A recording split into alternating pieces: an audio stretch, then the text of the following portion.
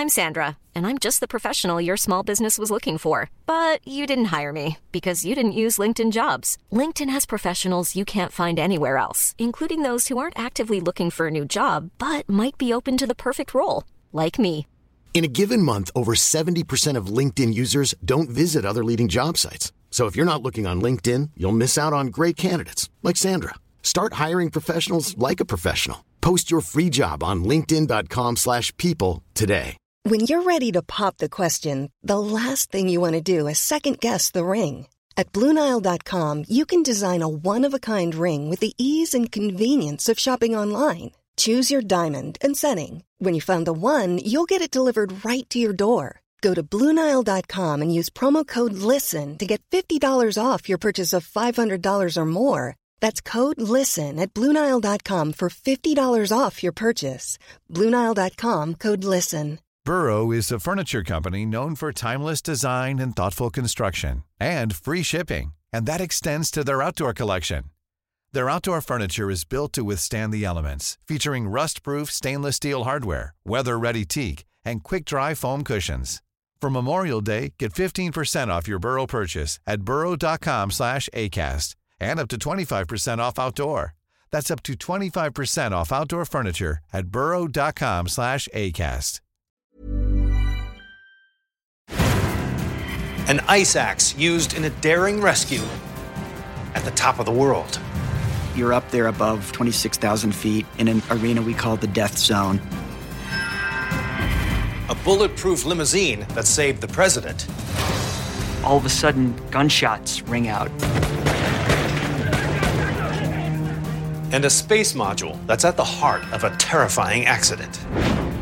He hears the words no spaceman wants to hear. Uh-oh.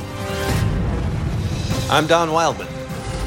Join me on a journey across the United States as we go deep into the vaults of the nation's most revered institutions, unearthing wondrous treasures from the past, extraordinary artifacts, and bizarre relics, each with a shocking story to tell and a secret to be revealed. These are the mysteries at the museum.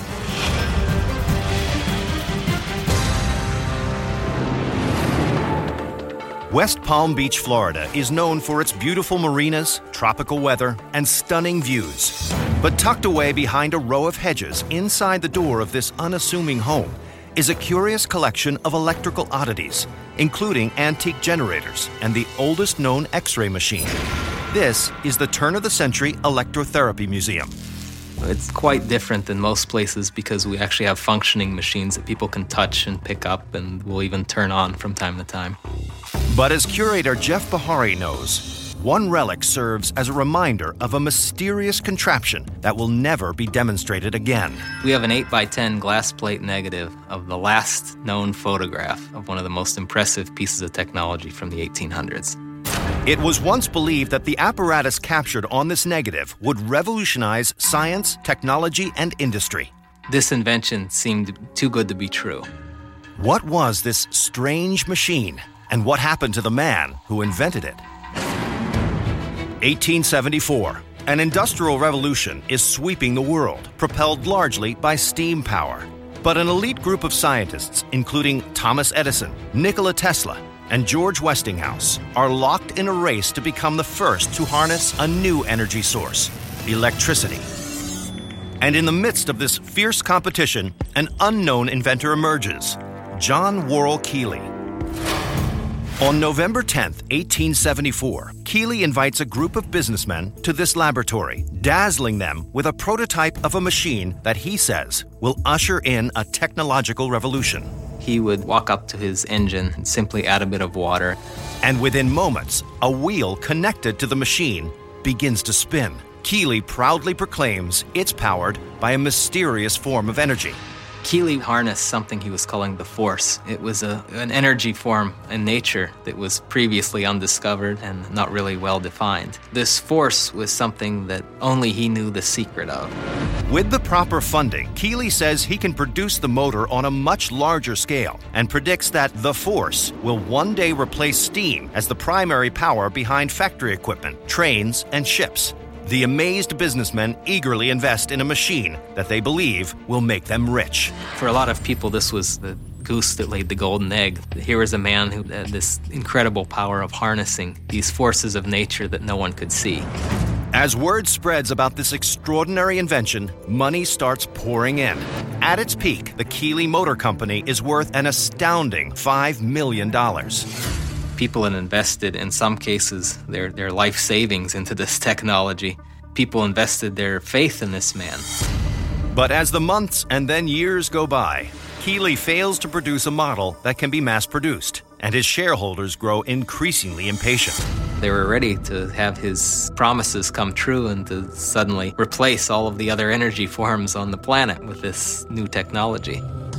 A lot of times, Keely Motor people would show up at random to see it operate, and Keely would say, "Oh no, it's not ready to be shown. We're making some improvements on it." And for a lot of people, this arose a lot of suspicion towards Keely. Then, in November 1898, investors received news that puts the entire endeavor in peril. John Worrell Keely is dead. It seems he's taken the secret of the Force with him to the grave. Desperate to unravel the mystery behind the force that powered Keely's machine, shareholders turned to the inventor's close friend and associate, Thomas Kinraid. Kinraid was probably petrified at that point in time. No one expected Keely to become ill and die, and least of all this man who was suddenly expected to explain it all to the public. Kinraid accepts the challenge and arrives at Keely's lab to examine the apparatus.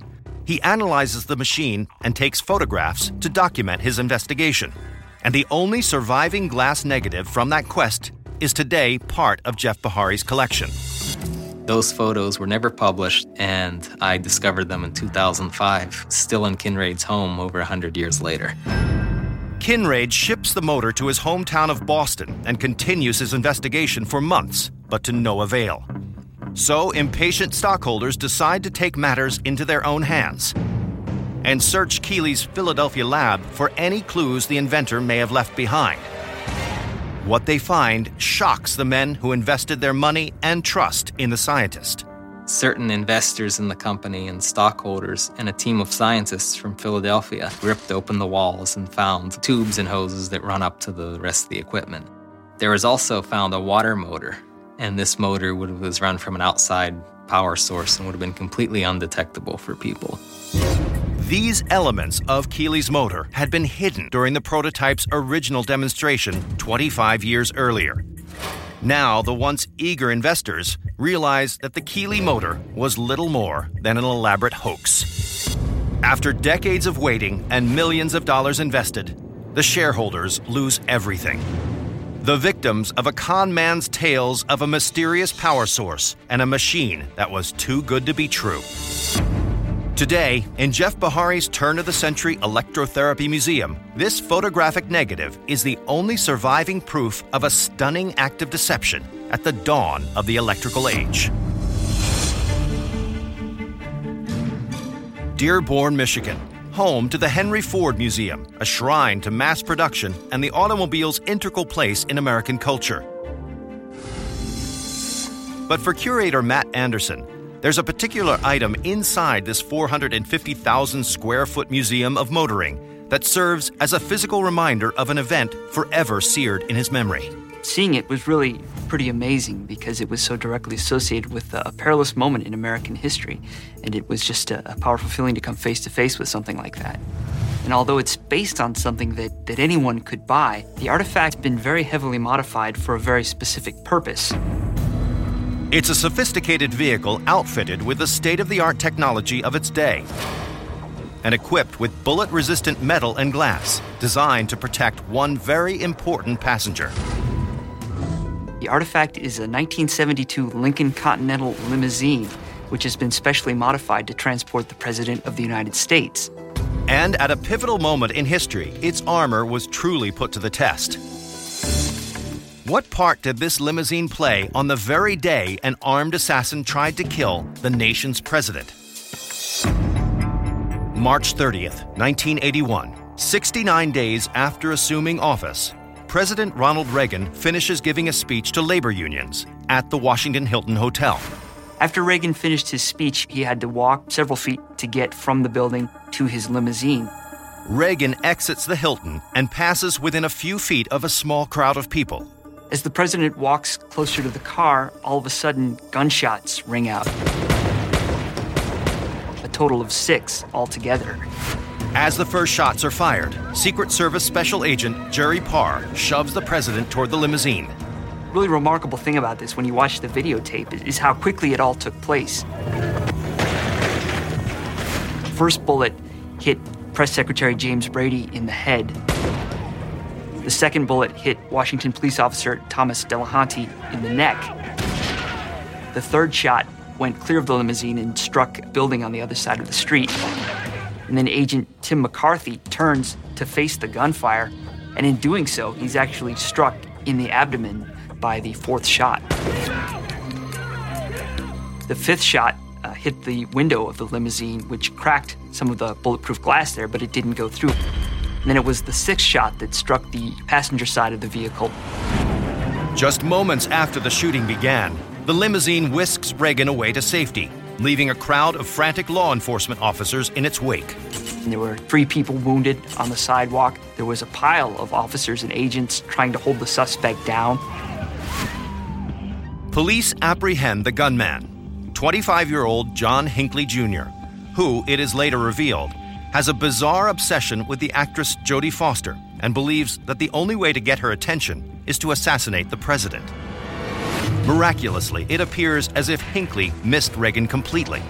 As soon as the limo sped away, Agent Parr was looking for either evidence of a gunshot wound or for blood on his hands, and he didn't see any blood, and he thought, well, terrific, we've literally dodged a bullet.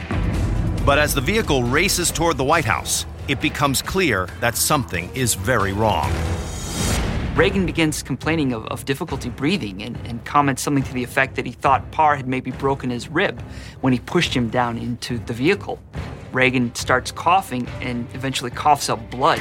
Special Agent Parr is faced with a crucial decision. Do they continue on to the White House, or do they get to the nearest hospital? It will mean the difference between life and death.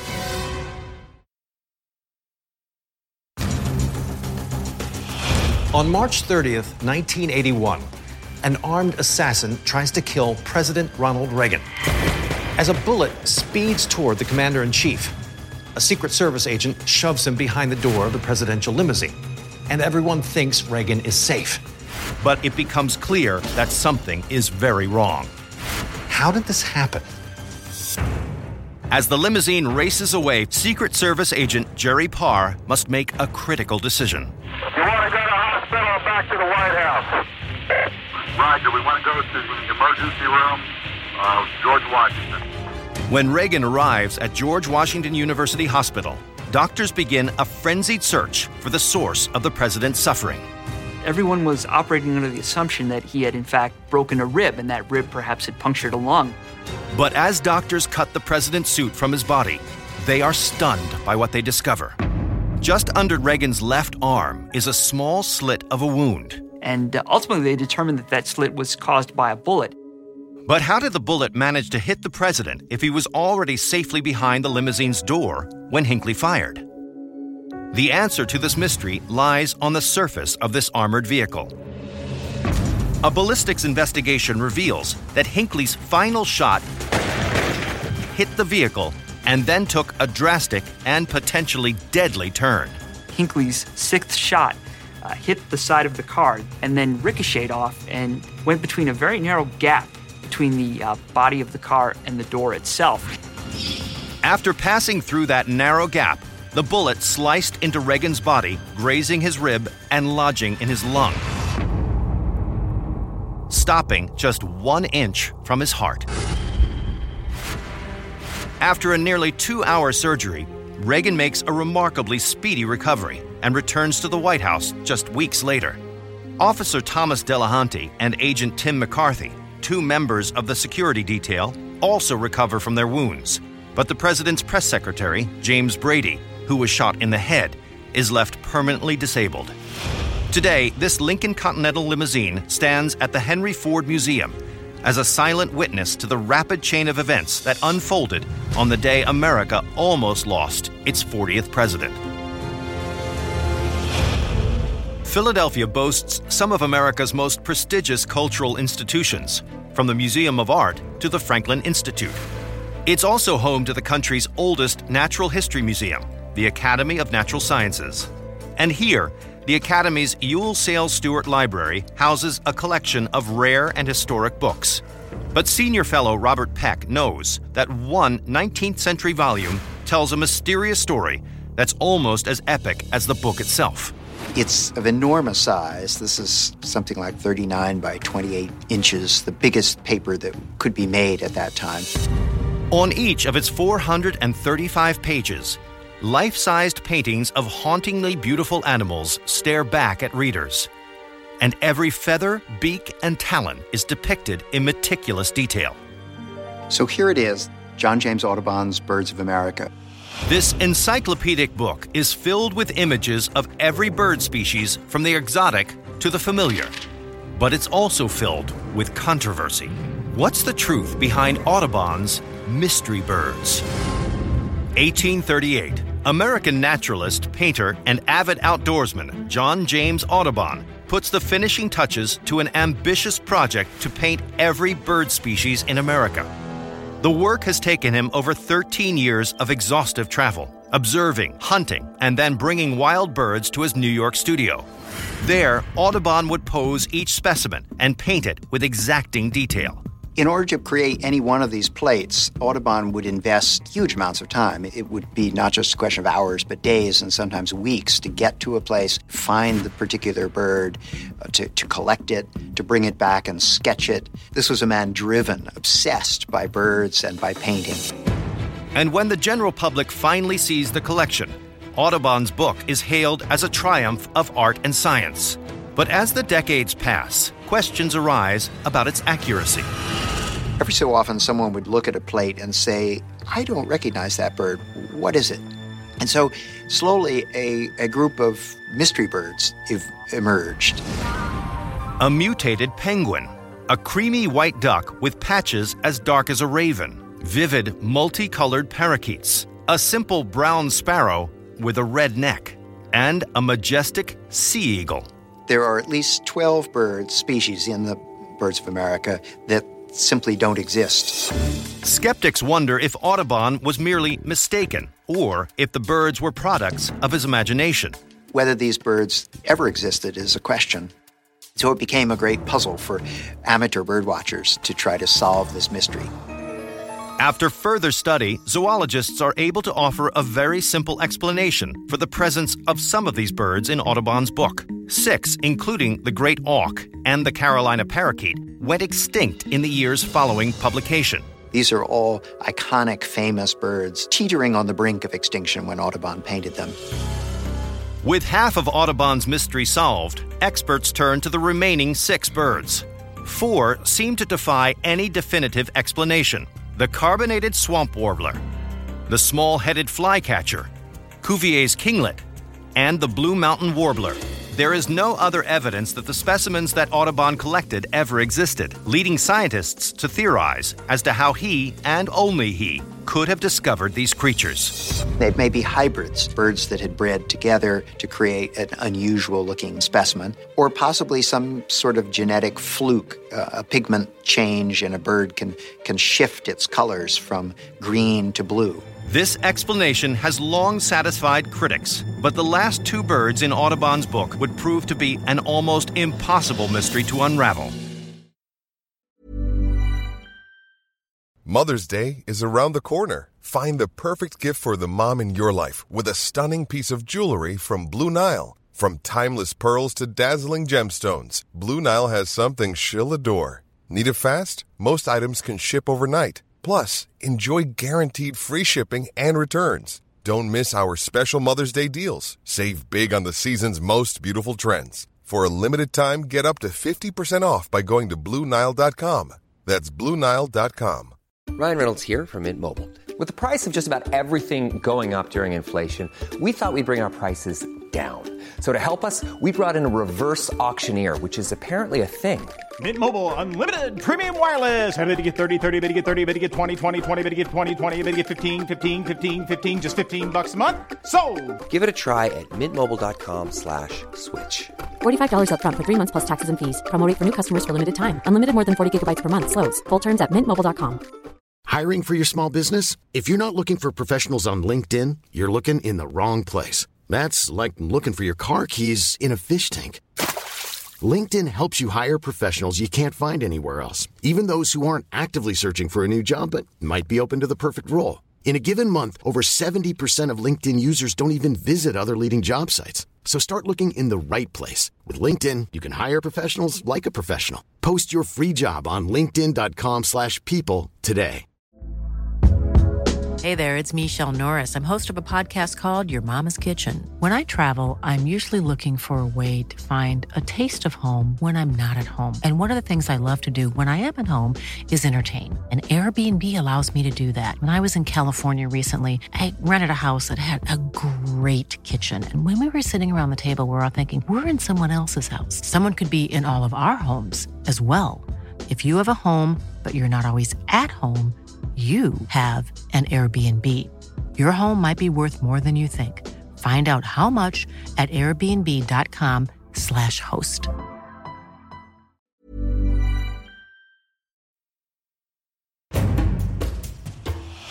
It's 1838. John James Audubon completes a giant book cataloging every bird species in North America. Bird lovers and the general public praise its lush artwork and attention to detail. But scientists soon questioned the existence of a handful of birds depicted in those oversized pages. Some, they claim, went extinct. Others may have been genetic flukes. But identifying the final two birds proves to be the most perplexing mystery of all. So what's the real story behind Audubon's masterpiece? The encyclopedic volume Birds of America is filled with new species, many of which Audubon discovered and named himself during his expansive travels. One of the birds Audubon thought was a new species. He gave a name to Morton's finch. Audubon's book describes the creature as small, with an ash-gray head, blackish-brown tail feathers, and a white band across each wing. Everyone thought this was fine until naturalists began asking, where is this finch? In Audubon's text, he said it came from Northern California. But it takes years of searching before the bird's true identity is finally discovered. The specimen was actually not a new species, but a bird that was quite common in Chile. So how could a South American bird make it into a book created to catalog only the birds of North America? The answer lies in the way Audubon created his masterpiece. By the autumn of 1837, the pressure was mounting for him to complete his landmark series, already over a decade in the making.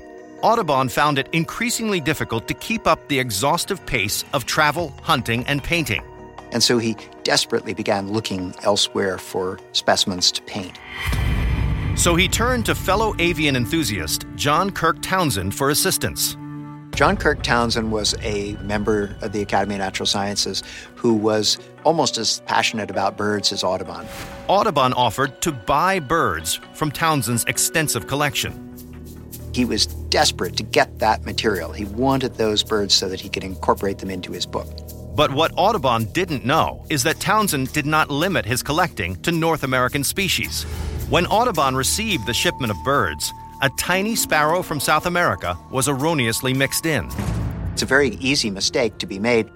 Audubon assumed it had come from California when it was actually a South American species, and a fairly common one at that. With the identity of Morton's finch solved, ornithologists turn their attention to the final mystery bird, the Washington eagle. It was not a bald eagle. It was not a golden eagle. It was a unique new species that he named in honor of George Washington. This was the ultimate national symbol. For years, Audubon claimed this majestic bird to be another new species that he discovered, but experts were never able to confirm his findings. Did it exist? We don't really know. Some theorize that the Washington eagle is so rare that it is still out there in the wild, waiting to be rediscovered. Others believe that Audubon may have discovered this bird shortly before it went extinct, leaving him the sole witness to its existence. It may be the only explanation for how the painter could have captured such stunning beauty and detail. Now, nearly 175 years since the book's completion, this remarkable bird's true identity may never be determined. There are some that we simply can't explain and probably never will be able to. In spite of this enduring mystery, John James Audubon's The Birds of America, here in the collection of the Academy of Natural Sciences in Philadelphia, remains a cherished and breathtaking volume, and one of the most spectacular books ever published. The frontier town of Golden, Colorado is a destination for travelers craving beautiful scenery and outdoor adventures.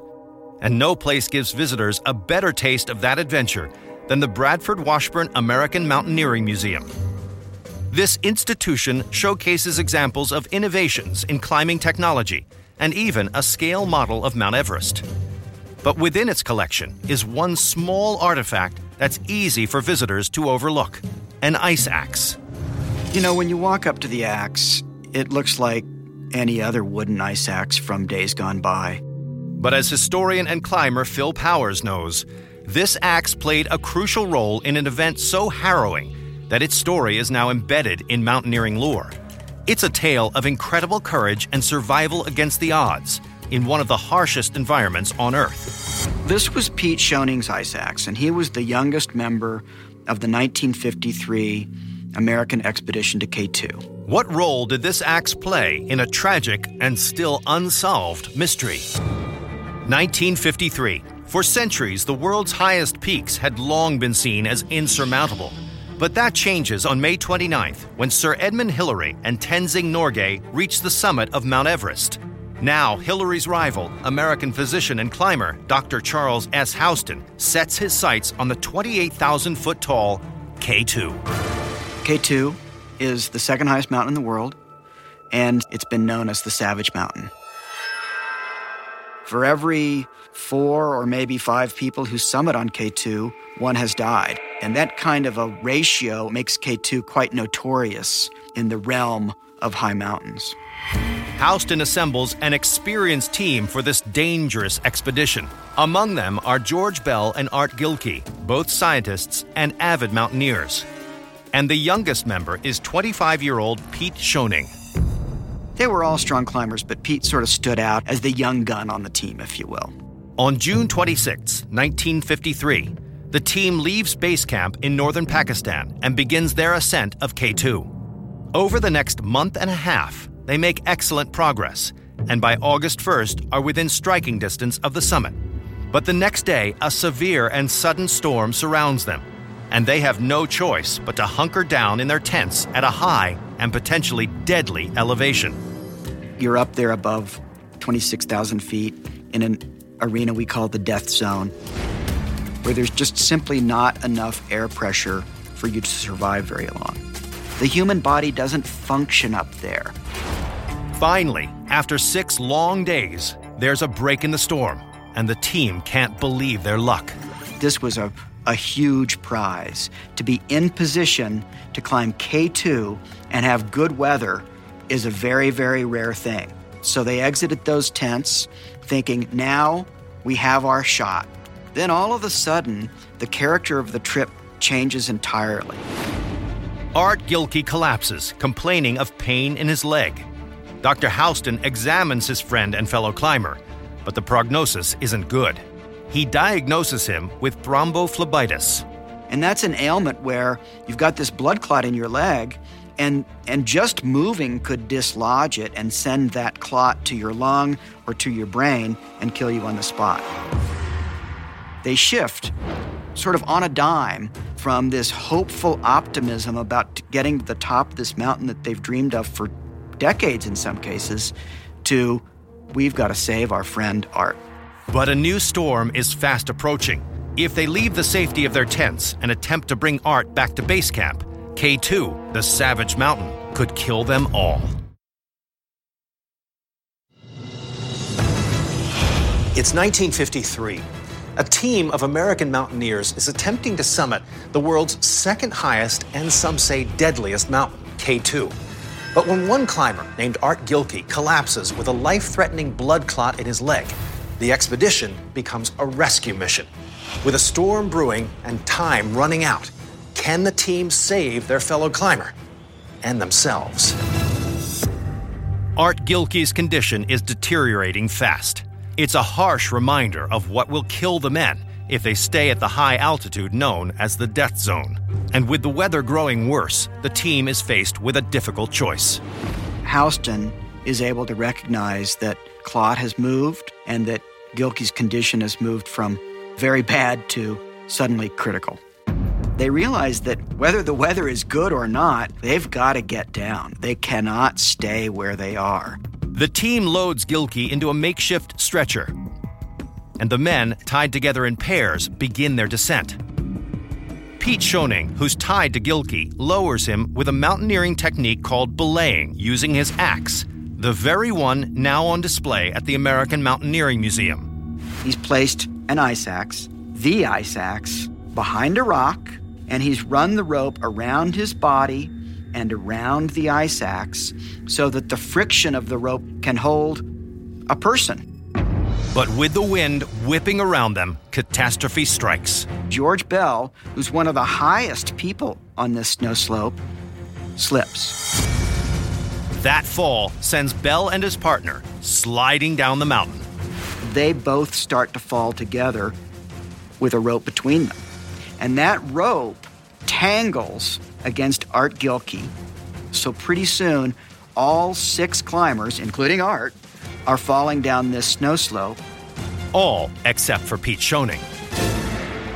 As he sees his partners all begin to fall to their death, he throws his weight onto the ice axe, jamming it in more deeply and making that belay secure enough to hold them all.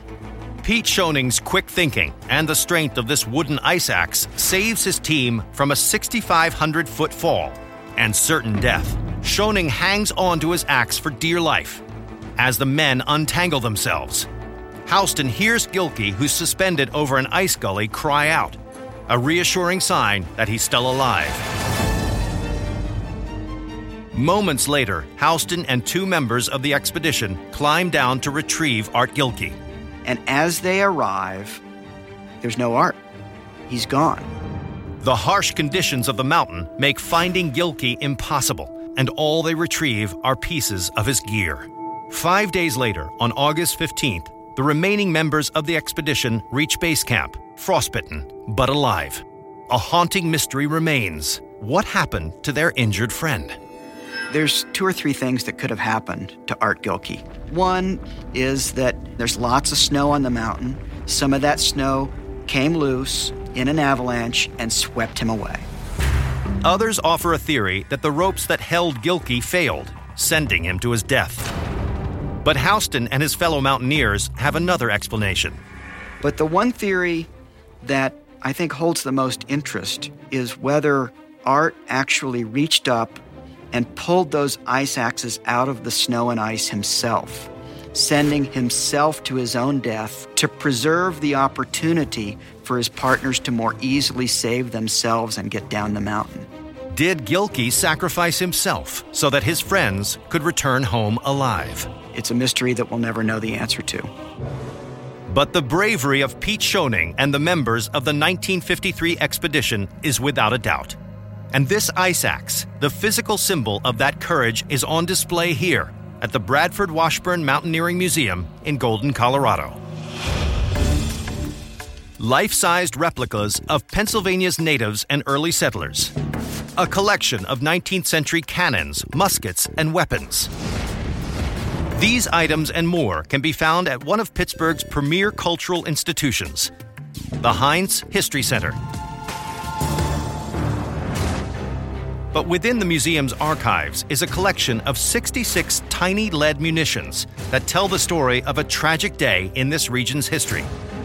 These small, lethal orbs are a powerful reminder to President Andy Masich that it isn't always the largest weapons that cause the most harm. This mini ball never made it to a battlefield. but it caused the deadliest day among civilians during the Civil War. So if these bullets were never fired from a gun, what part did they play in one of the Union's deadliest tragedies? September 1862. The Civil War has been raging for over a year. With Confederate troops marching north, Pittsburgh residents are anxious. People were nervous about a Confederate invasion. Then fortifications were constructed on the hills around the city. One possible target for the Southern soldiers is Pittsburgh's Allegheny Arsenal. There, a large staff of civilians work producing the munitions vital to the Union Army. Among the arsenal workers are hundreds of women and girls. Because of their nimble hands and their ability to work with thread and small objects, they're hired to roll cartridges. To assemble these lethal packages, workers place musket balls and bullets just like these into paper rolls and top them off with gunpowder. The idea was that the soldier would tear the tail off with his teeth, then pour the contents into the musket, ram it down, and then fire it at the enemy. As each day's work progresses, the floor becomes coated with a fine dusting of gunpowder, which must be meticulously cleaned to avoid an accidental explosion. The girls swept 3 times a day just to make sure that the gunpowder didn't accumulate. On September 17th, just before 2 p.m., a delivery man in a horse-drawn carriage pulls up in front of the workshops with a fresh load of gunpowder. But as he hauls the barrels inside, he notices a wave of bright orange flames running across the ground beneath his wagon wheels. Then, suddenly, an explosion rips through the arsenal's main factory building. 2 more massive blasts tear through remaining workshops, igniting 125,000 cartridges and 175 rounds of ammunition, including these very bullets at the Heinz History Center. People found pieces of munitions like the ones we have in the collection scattered nearly half a mile away. Hours later, the true horror of the catastrophe sinks in. 78 people, almost all women and young girls, are dead. So what caused the explosions? Were they the result of a deadly accident? Or was this a deliberate act of Confederate sabotage?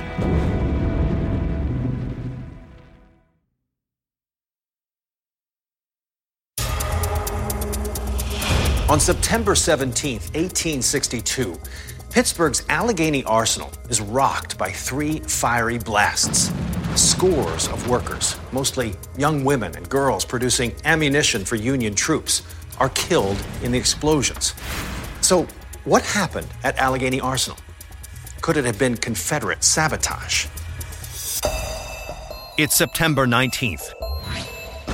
2 days have passed since a key weapons supply center for the Union Army was leveled by a series of explosions. It was the worst day for civilian deaths in the history of the Civil War. Horrified survivors are left to wonder about the tragedy's cause and immediately suspect that Confederate sympathizers were involved. But some point the finger closer to home. Just weeks before, some boys were fired for playing with matches and smoking cigars around the arsenal. Maybe they wanted to get back at their bosses. Or perhaps it was the female arsenal workers themselves who inadvertently ignited gunpowder residue on the ground.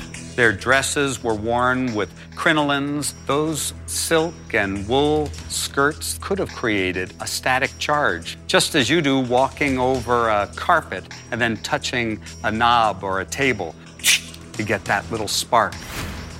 As rumors fly, a coroner's jury is tasked with investigating the cause of this calamity. And 10 days after the deadly blast, they arrive at a shocking conclusion. The coroner's inquest determined that a horseshoe might have sparked the gunpowder that ignited the conflagration. The theory goes that the delivery man's horse, stamping its foot against the cobblestone road, sent up a spark with its iron shoe.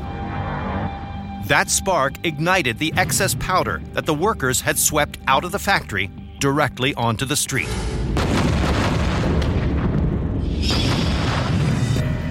But with no witnesses and no conclusive evidence, the debate about the accident's true cause rages on to this very day. Whatever the truth, these musket balls, recovered after the explosion and on display here at the Heinz History Center, serve as a small reminder of the victims of a tragic disaster. Glider planes, fighter jets, and strange aerial novelties adorn Seattle's Museum of Flight. But there is one giant relic on display without wings. It's 28 feet long and 14 feet in diameter. It has a strange waffle pattern in the aluminum walls of it and has handrails that, if you could float around it, might come in real handy. Museum educator Ron Hobbs can attest that this modern-day marvel played a central role in a thrilling life-and-death outer space mission. It's a reminder that even the impossible happens sometimes. This is a life-size model of the Destiny space module. 2001. The International Space Station, otherwise known as the ISS, has been in orbit for 3 years. Every year, new modules are added to expand its capabilities. And on February 7th, NASA's newest addition is ready for takeoff. It's called the Destiny. The Destiny module cost almost $1.5 billion to build and weighed about 16 tons at launch. Destiny will serve as both a new control center for the station and the primary laboratory for American astronauts. If there was a malfunction in Destiny once it arrived there, it could really set back the International Space Station program probably for years. Go for main engine start. 4, 3, 2, 1, 0, and liftoff of Space Shuttle Atlantis. At 6:13 p.m., NASA's Space Shuttle Atlantis blasts off from Kennedy Space Center. It carries 5 astronauts and $1.5 billion payload. And for the next couple days, the mission proceeds exactly according to plan. The Destiny is removed from the cargo bay of the space shuttle and is joined to the growing International Space Station, and spacewalkers are successful in activating a number of the systems aboard Destiny. But on February 10th, an unexpected accident occurs.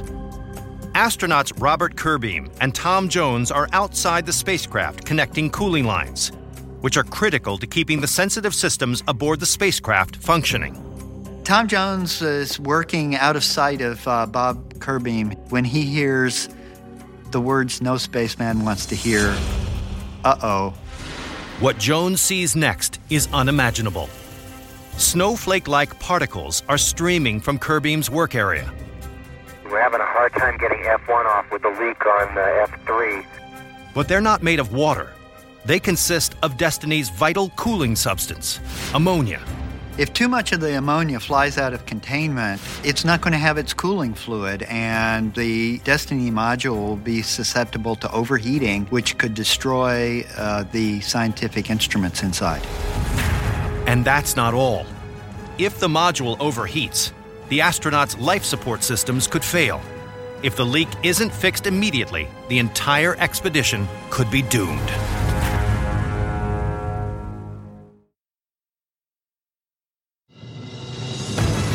In February 2001, 5 astronauts embark on a mission to attach a high-tech laboratory called the Destiny module to the International Space Station.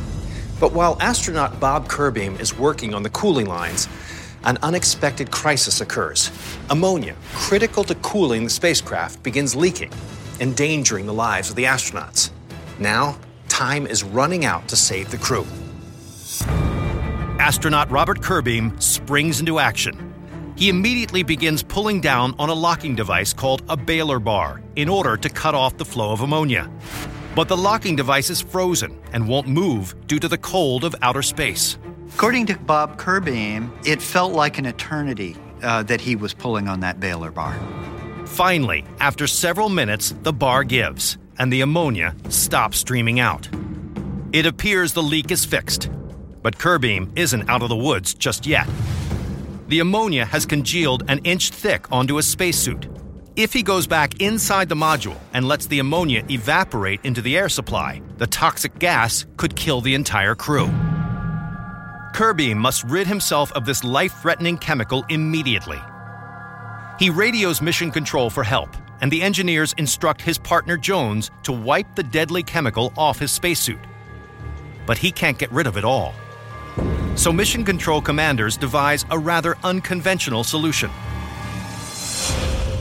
They instruct Kerbeam to stay outside the shuttle for one full orbit of the Earth to burn off the remaining liquid. The crew can only hope and pray that the plan works. With Kerbeam positioned in the sun's heat evaporates the ammonia off his suit. Amazingly, the plan succeeds, and the crisis is averted. Or so the astronauts think. All this time, Destiny doesn't have a functioning cooling system, and it's sitting out in the sun, and the temperature inside got up to over 100 degrees. If too much ammonia has been lost during the leak, the cooling system will not reactivate, and the module is rapidly heating up. If it gets any hotter, Destiny's sensitive computers will fail. Making sure the system has enough ammonia to operate is now a top priority. The temperature rise inside Destiny is an emergency, and so the astronauts had to scramble to check and make sure all the subsystems are working correctly. But to everyone's surprise and relief, 95% of the ammonia is still intact, and within less than an hour, the cooling system is fully functioning, reducing the temperature and saving the crew. Astronauts finish their duties successfully and head home. And today, at the Museum of Flight, this life-sized model serves as a reminder that although man continues to explore the final frontier, he's far from conquered it. From a controversial motor to an armored limousine, a simple ice axe to space-age technology. I'm Don Wildman, and these are the mysteries at the museum.